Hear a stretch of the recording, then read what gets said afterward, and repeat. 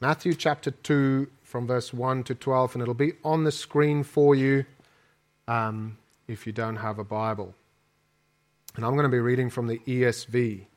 A very famous passage. Now also what you might notice if you were here last week is you're noticing we're skipping a bit.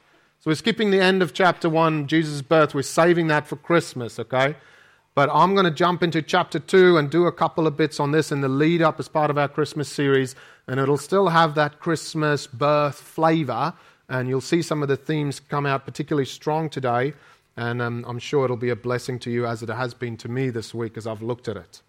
Okay, so that's why we're skipping that little section. We'll come back to it on Christmas Day. All right, Matthew chapter 2 from verse 1. Now after Jesus was born in Bethlehem of Judea in the days of Herod the king, behold, wise men from the east came to Jerusalem, saying, Where is he who has been born King of the Jews? For we saw his star when it rose and have come to worship him. When Herod the king heard this, he was troubled, and all Jerusalem with him. And assembling all the chief priests and the scribes of the people, he inquired of them where the Christ was to be born.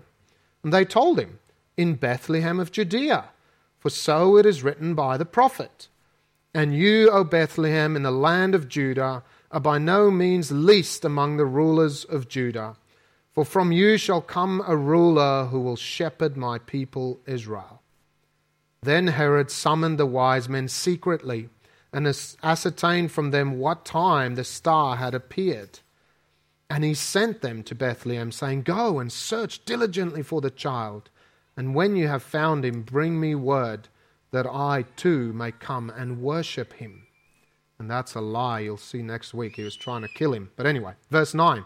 After listening to the king, they went on their way, and behold, the star that they had seen when it rose went before them until it came to rest over the place where the child was. When they saw the star, they rejoiced exceedingly with great joy. And going into the house, they saw the child with Mary his mother, and they fell down and worshipped him. Then, opening their treasures, they offered him gifts, gold and frankincense and myrrh. And being warned in a dream not to return to Herod, they departed to their own country by another way. Let's quickly pray. Father God, this happened so long ago, and yet you imprinted this into your living and active word that we might still read it today.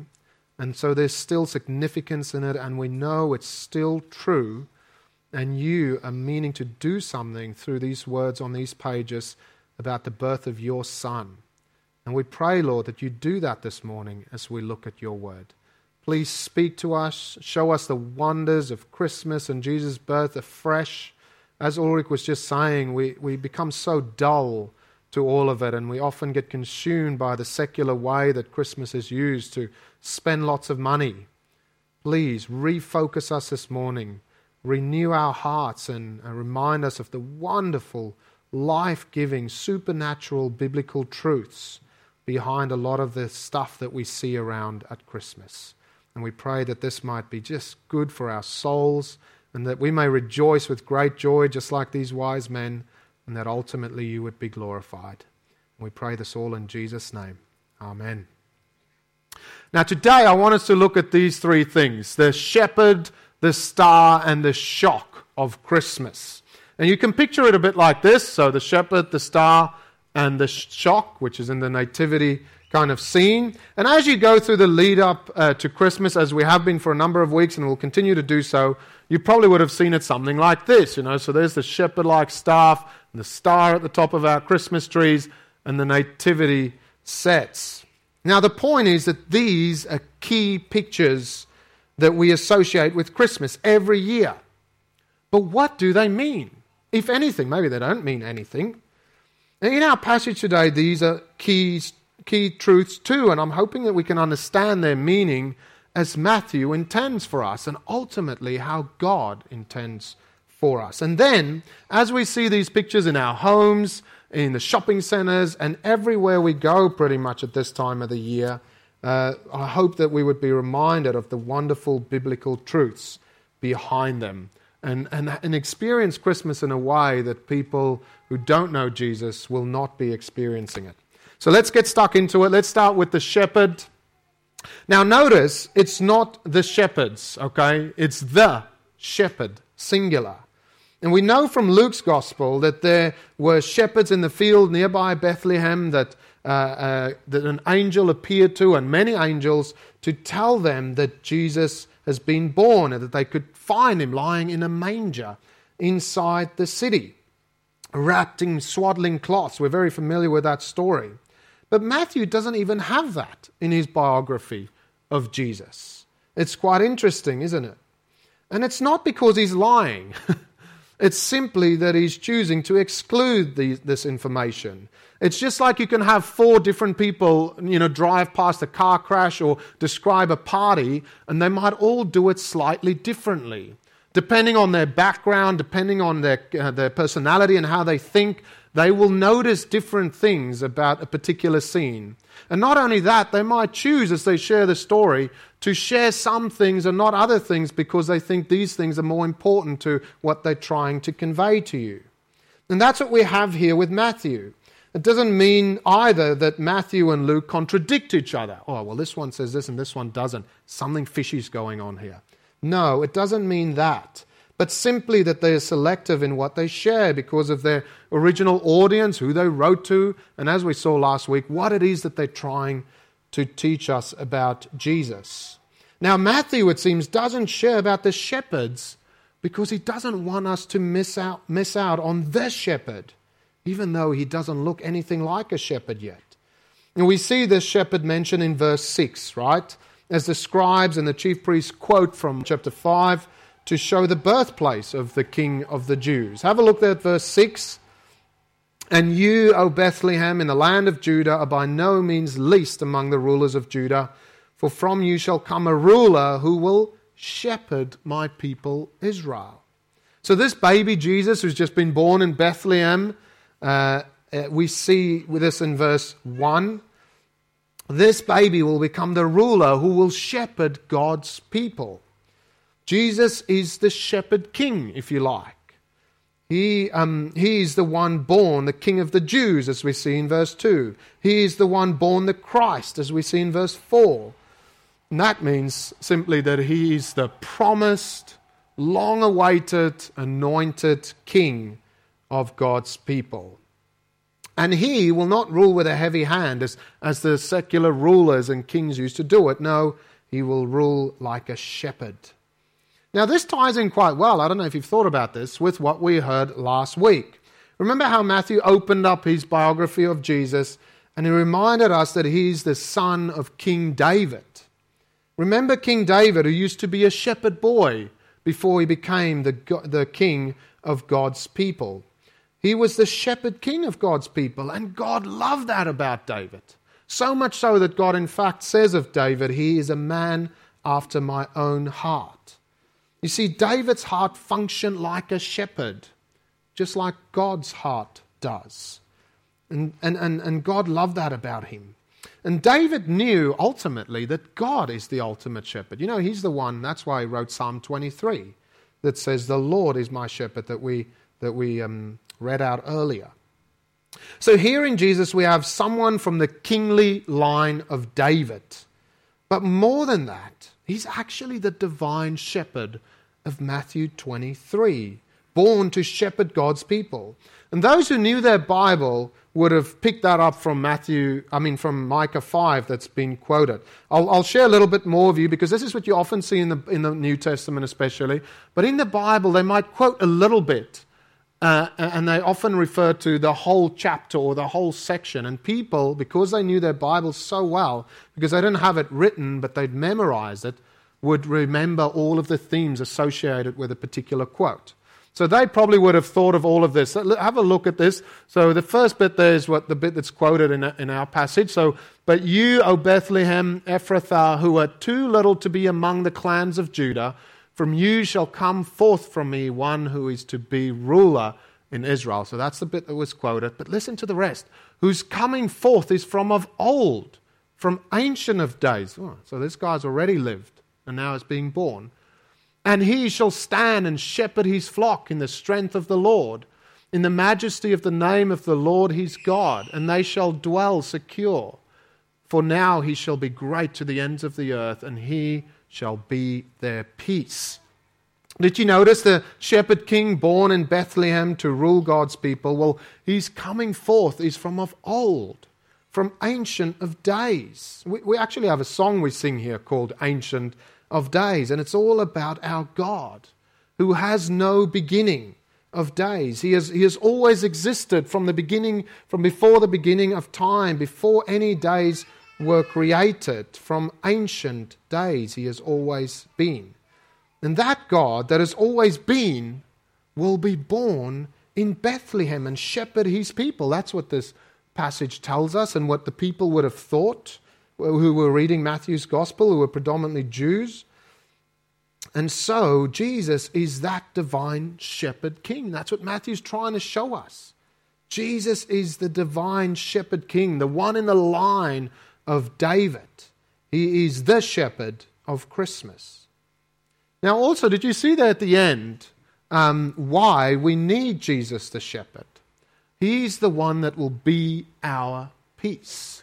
Okay, because you might wonder, man, why is, we're living in 2021. Why is this guy up here talking about a shepherd? I've never even seen one. I don't even know why they exist. Why do I even need a shepherd over myself or for us even?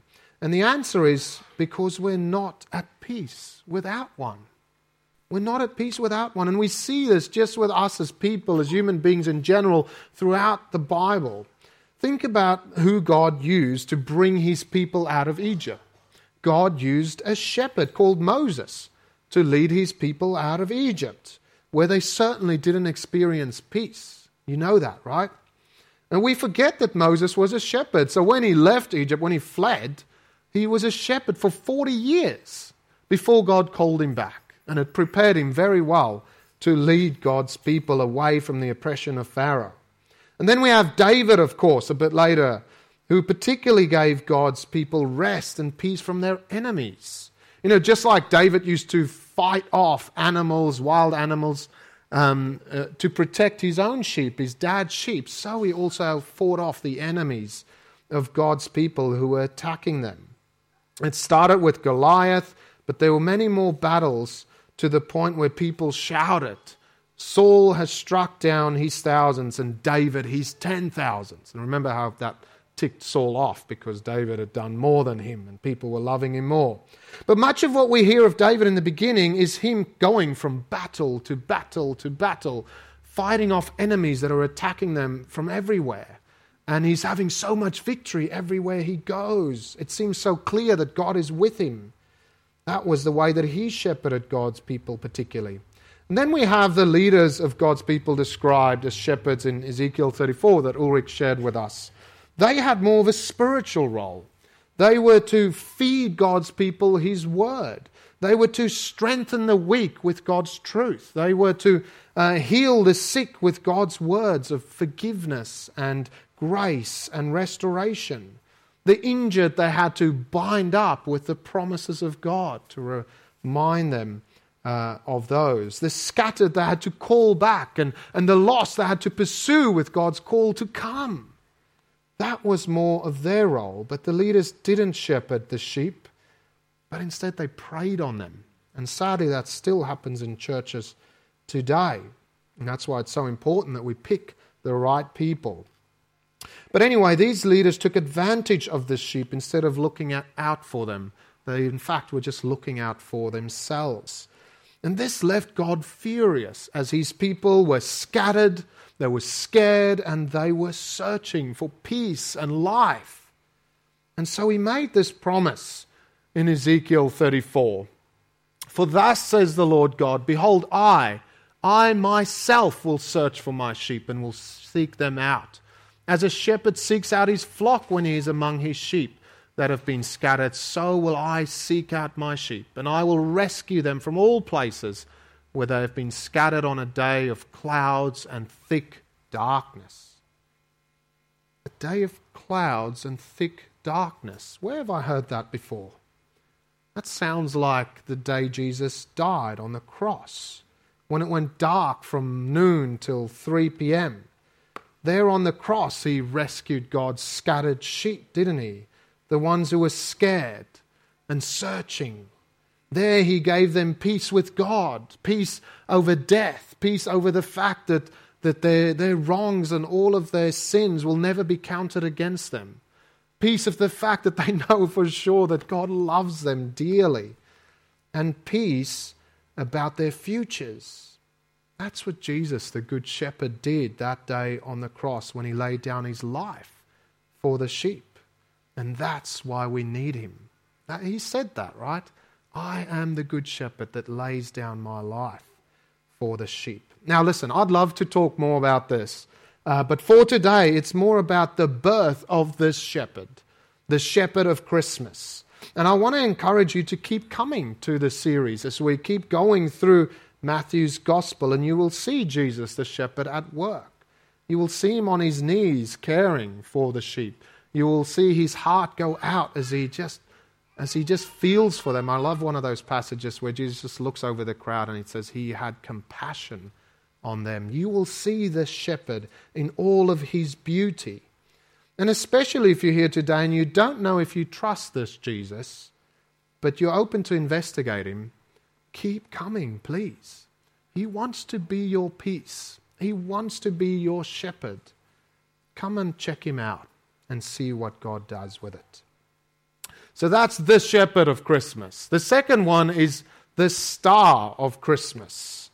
Now we've got this weird star appearing, right, at Jesus' birth, and then it leads some men all the way from their country, which is like east of Jerusalem, all the way to Jerusalem, and then even further to Bethlehem, and then it kind of stops over this house or this place where baby Jesus was lying and where he was present.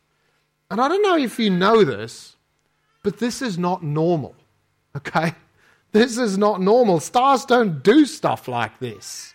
When we lie down, when you go out further out of the city and you stare up into this kind of stars, you don't see stuff like this happen. And then I know when our kids were born at Armidale Hospital, I didn't see any stars there and no one was led there through it. This is not normal. And I'm not making something big out of something small. I don't think that is something I was thinking of. Because the star is mentioned not just once, but multiple times in verses 2, 7, 9, and 10. And it actually plays a key part in these men being led to this newly born shepherd king. Now, I read a commentator this week talk about this star, and he was going on and on about these two particular dates around when Jesus was born, and there was this phenomena that happened where 3 stars were lining up, and that is how we know this is really true, and so blah, blah, blah, blah. I almost fell asleep at my desk. It was so convincing. Just this week, I don't know if you noticed this, the lady that I've got on Facebook posted a photo of these 3 stars that were aligning. Okay, Google it, Jupiter, Saturn, and Venus are aligning, and it actually will for most of December, so you can see it at night time. So Google it, lots of people have posted photos of it online, but you know what? They don't do what this star in Matthew 2 did, because it's not normal. The only explanation for this star in our passage is supernatural. What happened is not a natural phenomena. Don't try and think through that lens, because you will be hitting your head against the wall. But something out of this world has happened. And a part of the reason I want us to look at this is because there are lots of supernatural and abnormal things that happen around Jesus' birth, and in fact for his whole life. As you read the first 2 chapters of Matthew, it's very abnormal.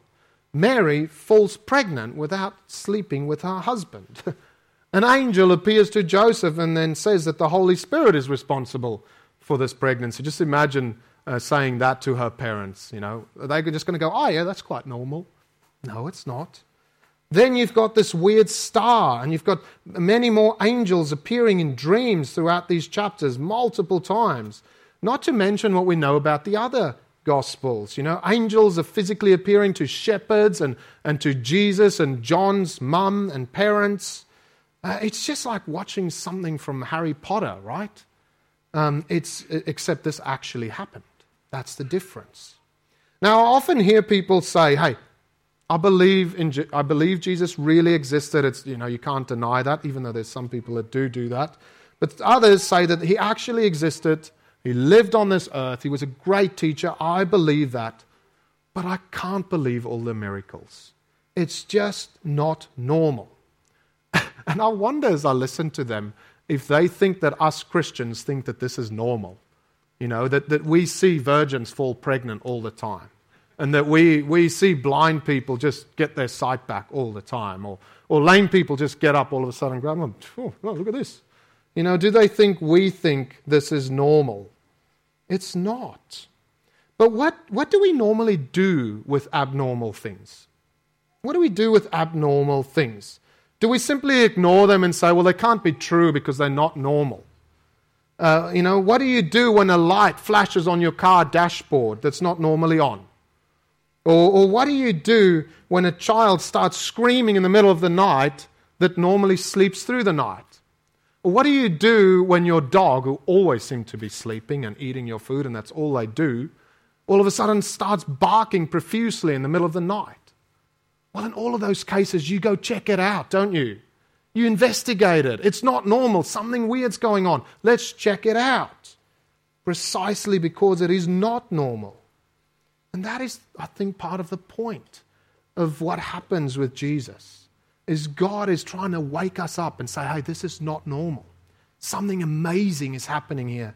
Something amazing that I am doing. Now, the men that followed the star were open to the supernatural, and God used that star to lead them to his Son, the shepherd king of the world. These men were not part of God's people. They were from a country to the east. They were not Jews. They were not even living in the promised land. But God works supernaturally to bring people who are far off near to his Son. And God is powerfully working to bring the nations to his King. That's what we see. And again, you should hear that and think, that reminds me of last week, right? Remember, we saw Jesus is the son of Abraham, as he was the son of David as well, and how God promised to Abraham that through his lineage, all the families of the earth will be blessed. And here we have the beginning of that promise being fulfilled, as people from the nations come to meet Jesus, the son of Abraham, and they rejoice and they worship him. Now, as you watch the star on your Christmas tree, remember God works supernaturally to bring people to his King and into his kingdom. He did it back then, and he's still doing it today. So invite people along to church, especially if they're open to doing this over Christmas, and pray even that God would show you the spiritual, unseen and supernatural truths and beauty of Christmas and the Christmas story that perhaps have become a bit dull and boring and normal to you. And if you're the type, maybe you're here today and you're the type of person that only comes to church around Christmas and Easter, and you're thinking, every time I come to church it's so weird, all this abnormal stuff, and so it cannot be real, I just cannot believe it. Well, can I ask you to investigate this abnormal Jesus? Don't just dismiss him. If you really want to, there are pages and pages of the Bible that's plain and normal. And most of Christianity is actually very plain and normal, to many people's surprise. Have you heard that? If someone's met you as a Christian and then after a while they say, man, you're actually quite normal and real. I know. It's very plain and normal to be a Christian. But in Jesus, God was doing something supernatural to make us sit up at the edge of our seat and take notice. So, if this is you, do that. Take notice and see where it takes you. All right, so we've looked at the shepherd and the star of Christmas, and then lastly, the shock of Christmas. And Ulrich's kind of touched on this a little bit already. Every year we see the nativity scenes all around us, don't we? You don't just see it at church. Often they're in our homes. We haven't tried that with our young kids. I think they would just ruin it all the time. But anyway, maybe they're in your homes. You see them at the shops, just all around you. And it's often being used for promotion, right, of the festive season. And I wonder if because of this familiarity of baby Jesus, in the manger, on the hay, in a feeding trough, surrounded by his parents, surrounded by, the animals and the shepherds and the wise men on the camels with the star up the top. I wonder if we've forgotten the shock of that picture. For Jews reading Matthew's Gospel, and they are his primary audience, they would have picked up on it very, very quickly, right at the beginning, in the first verse, in fact, and we'll get to that. But most of us can get some sort of idea. Look, for example, at verse 11. And so the wise men, they're going into the house, and they saw the child with Mary, his mother, and they fell down and worshipped him. Did you notice something shocking there? How Joseph isn't mentioned? When they saw Jesus, he was with his mother. There's no mention of his father. Now, for us, we know the reason behind Jesus' birth and that Joseph wasn't his biological father. But my guess is most people would have seen Jesus' birth as illegitimate. He would have been an illegitimate child. We know the Pharisees later on in John's Gospel in chapter 8, they mock him and say, we're not an illegitimate child like you. And so that's what people thought. And so as we see Joseph and Mary with baby Jesus, in our little nativity scene, don't forget how they would have felt. Maybe the shame, despite knowing the truth, because they would know how people's perceiving it and how people would have been shocked by what they perceived to have happened. And that's not the only shock. There's also the fact that they're in Bethlehem. As you can see in verse 6, Bethlehem was considered the least of the towns in that region. Now think of when Prince William and Kate, from England, when they had their children recently, where did they have them? They were in one of the best hospitals in London, the capital city where Buckingham Palace is, right? They weren't out in the sticks doing like a home birth, in one of the sheds on the farm with some animals around and just horrible hygiene. No, they weren't doing that. Gee, their child is royalty. They've got to be treated like that. But Jesus was royalty. But his birth was in Bethlehem, some backwater town that wasn't very popular. And it must have been a huge shock. But the biggest shock, probably, of this passage is the wise men in our story. And I haven't really noticed it until this year, to be honest. Some Bible translations call them the Magi, or the Magi. I don't know, that's how I used to say it, but I think it's my South African accent. The Magi. That's pretty much a transliteration of the word in the original language pronounced the Magoi. And so the translations that go with Magi is probably doing that because it's quite hard to translate this word, because it can have lots of different meanings. It can refer to lots of different things, like astrology, where people are studying the stars and trying to tell you your star sign. I don't know if they still do it on the radio. I remember about 10 years ago when we moved here, when you were driving on 92.9 or whatever, they'd say, like Virgo, you're going to have a great day, and Capricorn and Aquarius, and that's the stuff that this could be referring to. It could also refer to, people like palm readers that are trying to tell you something that you don't know that they do. Or people that are staring into crystal balls to tell you your future. And as you can tell from the word magi, that's where we get our word magic from, or magician. And so it also has this kind of magical, wizard-like, Harry Potter-like meaning. And the Magi would have claimed to be able to access the supernatural through various rituals and so on. And it's interesting, once you realize that, you also see them throughout the Bible. You see these types of magi in Egypt as Moses and Aaron. Remember when they went in, they dropped their sticks and they turned into snakes and all these things. Even with the initial 10 plagues, there were these wise men that Pharaoh used to call on to and say, well, you guys copy them to show them that their God is not impressive, that we can do it too. And they do it for a while, and then they give up. And God just leaves them in the rearview mirror as he powerfully displays these wonderful acts that they cannot imitate. We also find similar magi in Daniel, where, Nebuchadnezzar, when he had these dreams and he reaches out to all these wise men and he says, interpret them. He does this weird thing where he says, I want you to tell me my dream and interpret it for me. And they're like, well, how are we meant to do that?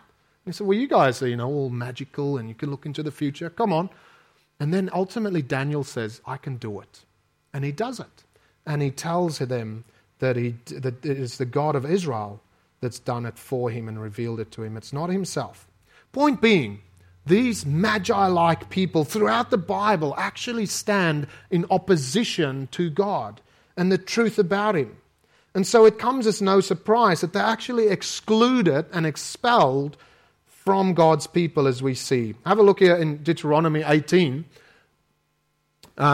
There shall not be found among you anyone who burns his son or his daughter as an offering, anyone who practices divination or tells fortunes or interprets omens, or a sorcerer or a charmer or a medium or a necromancer or one who inquires of the dead. For whoever does these things is an abomination to the Lord. And you know what? These are the people that God supernaturally leads to his newborn shepherd king. Who would have thought? They aren't Jewish by ethnicity.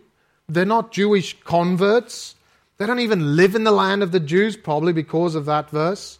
They are banned from partaking in life with God's people. And yet, with the birth of Jesus, God brings them in. In Jesus, we see God's love reaching further than we could ever have imagined. We see Jesus is for all people, even the outcast, even the rejects. It doesn't matter how far you think you've drifted or how far away you are or how unworthy you are or how sinful or how much shame you've got.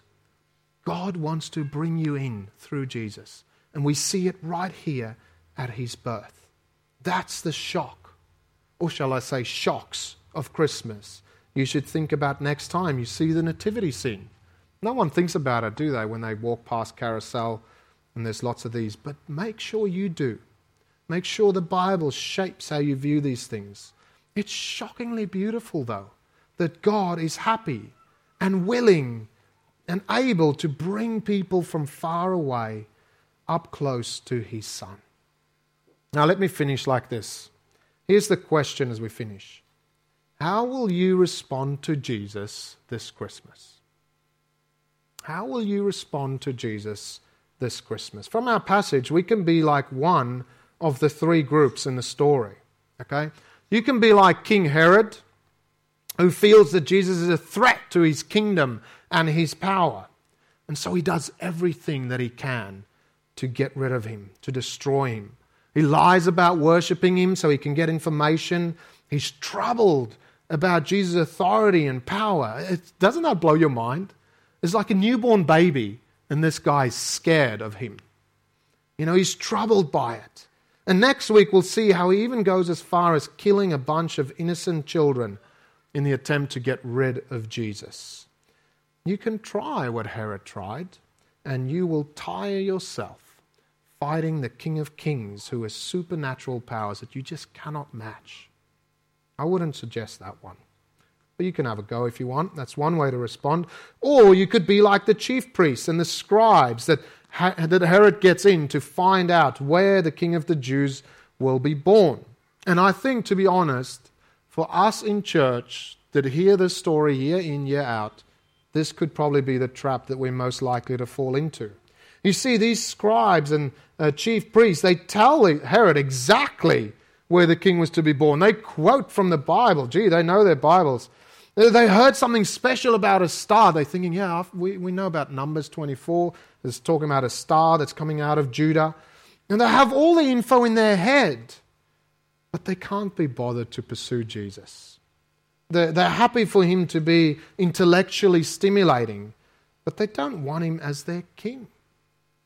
And to these people, Jesus later says, in John 5 we read this, you search the scriptures because you think that in them you have eternal life, and it is they that bear witness about me. yet you refuse to come to me that you may have life. Don't fall into the trap of doing that. Lastly, you can be like the sinful and seeking magi. Be open to the supernatural. Be open to being shaped by God's word. Don't forget that that's what happened to them. They went and heard these chief priests and Pharisees, and they go, oh, we're going to listen to that. We're going to listen to God's word. And be open to pursuing Jesus. And when you find him, rejoice in him like these guys did and worship him. Be open to give him gifts from your treasures. Don't you find that amazing? Jesus hasn't done anything for these men. Nothing. And they're opening up their treasures and giving gifts to him. How often do we hear people say, well, if Jesus does this, then I will do this. Nothing has been done to them, and they're giving of their treasures to him. Did you notice they're not giving him some leftover food from the long journey? They're not giving him some pocket change from their last servo stopover. No, they're taking their treasures out, some of their most important valuables that they didn't even want to leave back home, and they're giving gifts to Jesus because he is of more value than their treasure. Now, how much more should we be giving of our treasures, living after the cross and having received so much from Jesus, our good shepherd? Let me pray for us. Lord Jesus, you are indeed good. We thank you so much that you are the good shepherd that we see in Psalm 23, that we see promised to us in Ezekiel 34, and that you came and that you were good and you loved people, you had compassion on them, you looked at people and you saw them as sheep without a shepherd, and you took it upon yourself to be their shepherd. And you went and laid down your life for the sheep. And Lord, I pray that we would hear your voice, that your sheep would hear your voice. They would come and be part of your fold. We know that you are to rule over God's people. Help us to make sure we're part of that people, to be part of that flock, and to have you lead us, care for us, and shape us. And Lord, especially we pray through this period, and as we head into Christmas and even Christmas, that some of these pictures that we've looked at this morning would be particularly powerful for us and have much deeper significance and biblical truths coming forth from them into our hearts, Lord, as we've heard this morning. Please use even those things as we meditate on those truths and as we use them to teach our children. Please, Lord, may it be a blessed time. May it be a time of peace as we know the peace that you have secured for us. Lead us, we pray. Bring many to come to know you in a supernatural way as you did with these magi-like people. We know you're still doing it, and we pray that you might do it even again this year and in the coming days. And we pray this all in Jesus' name.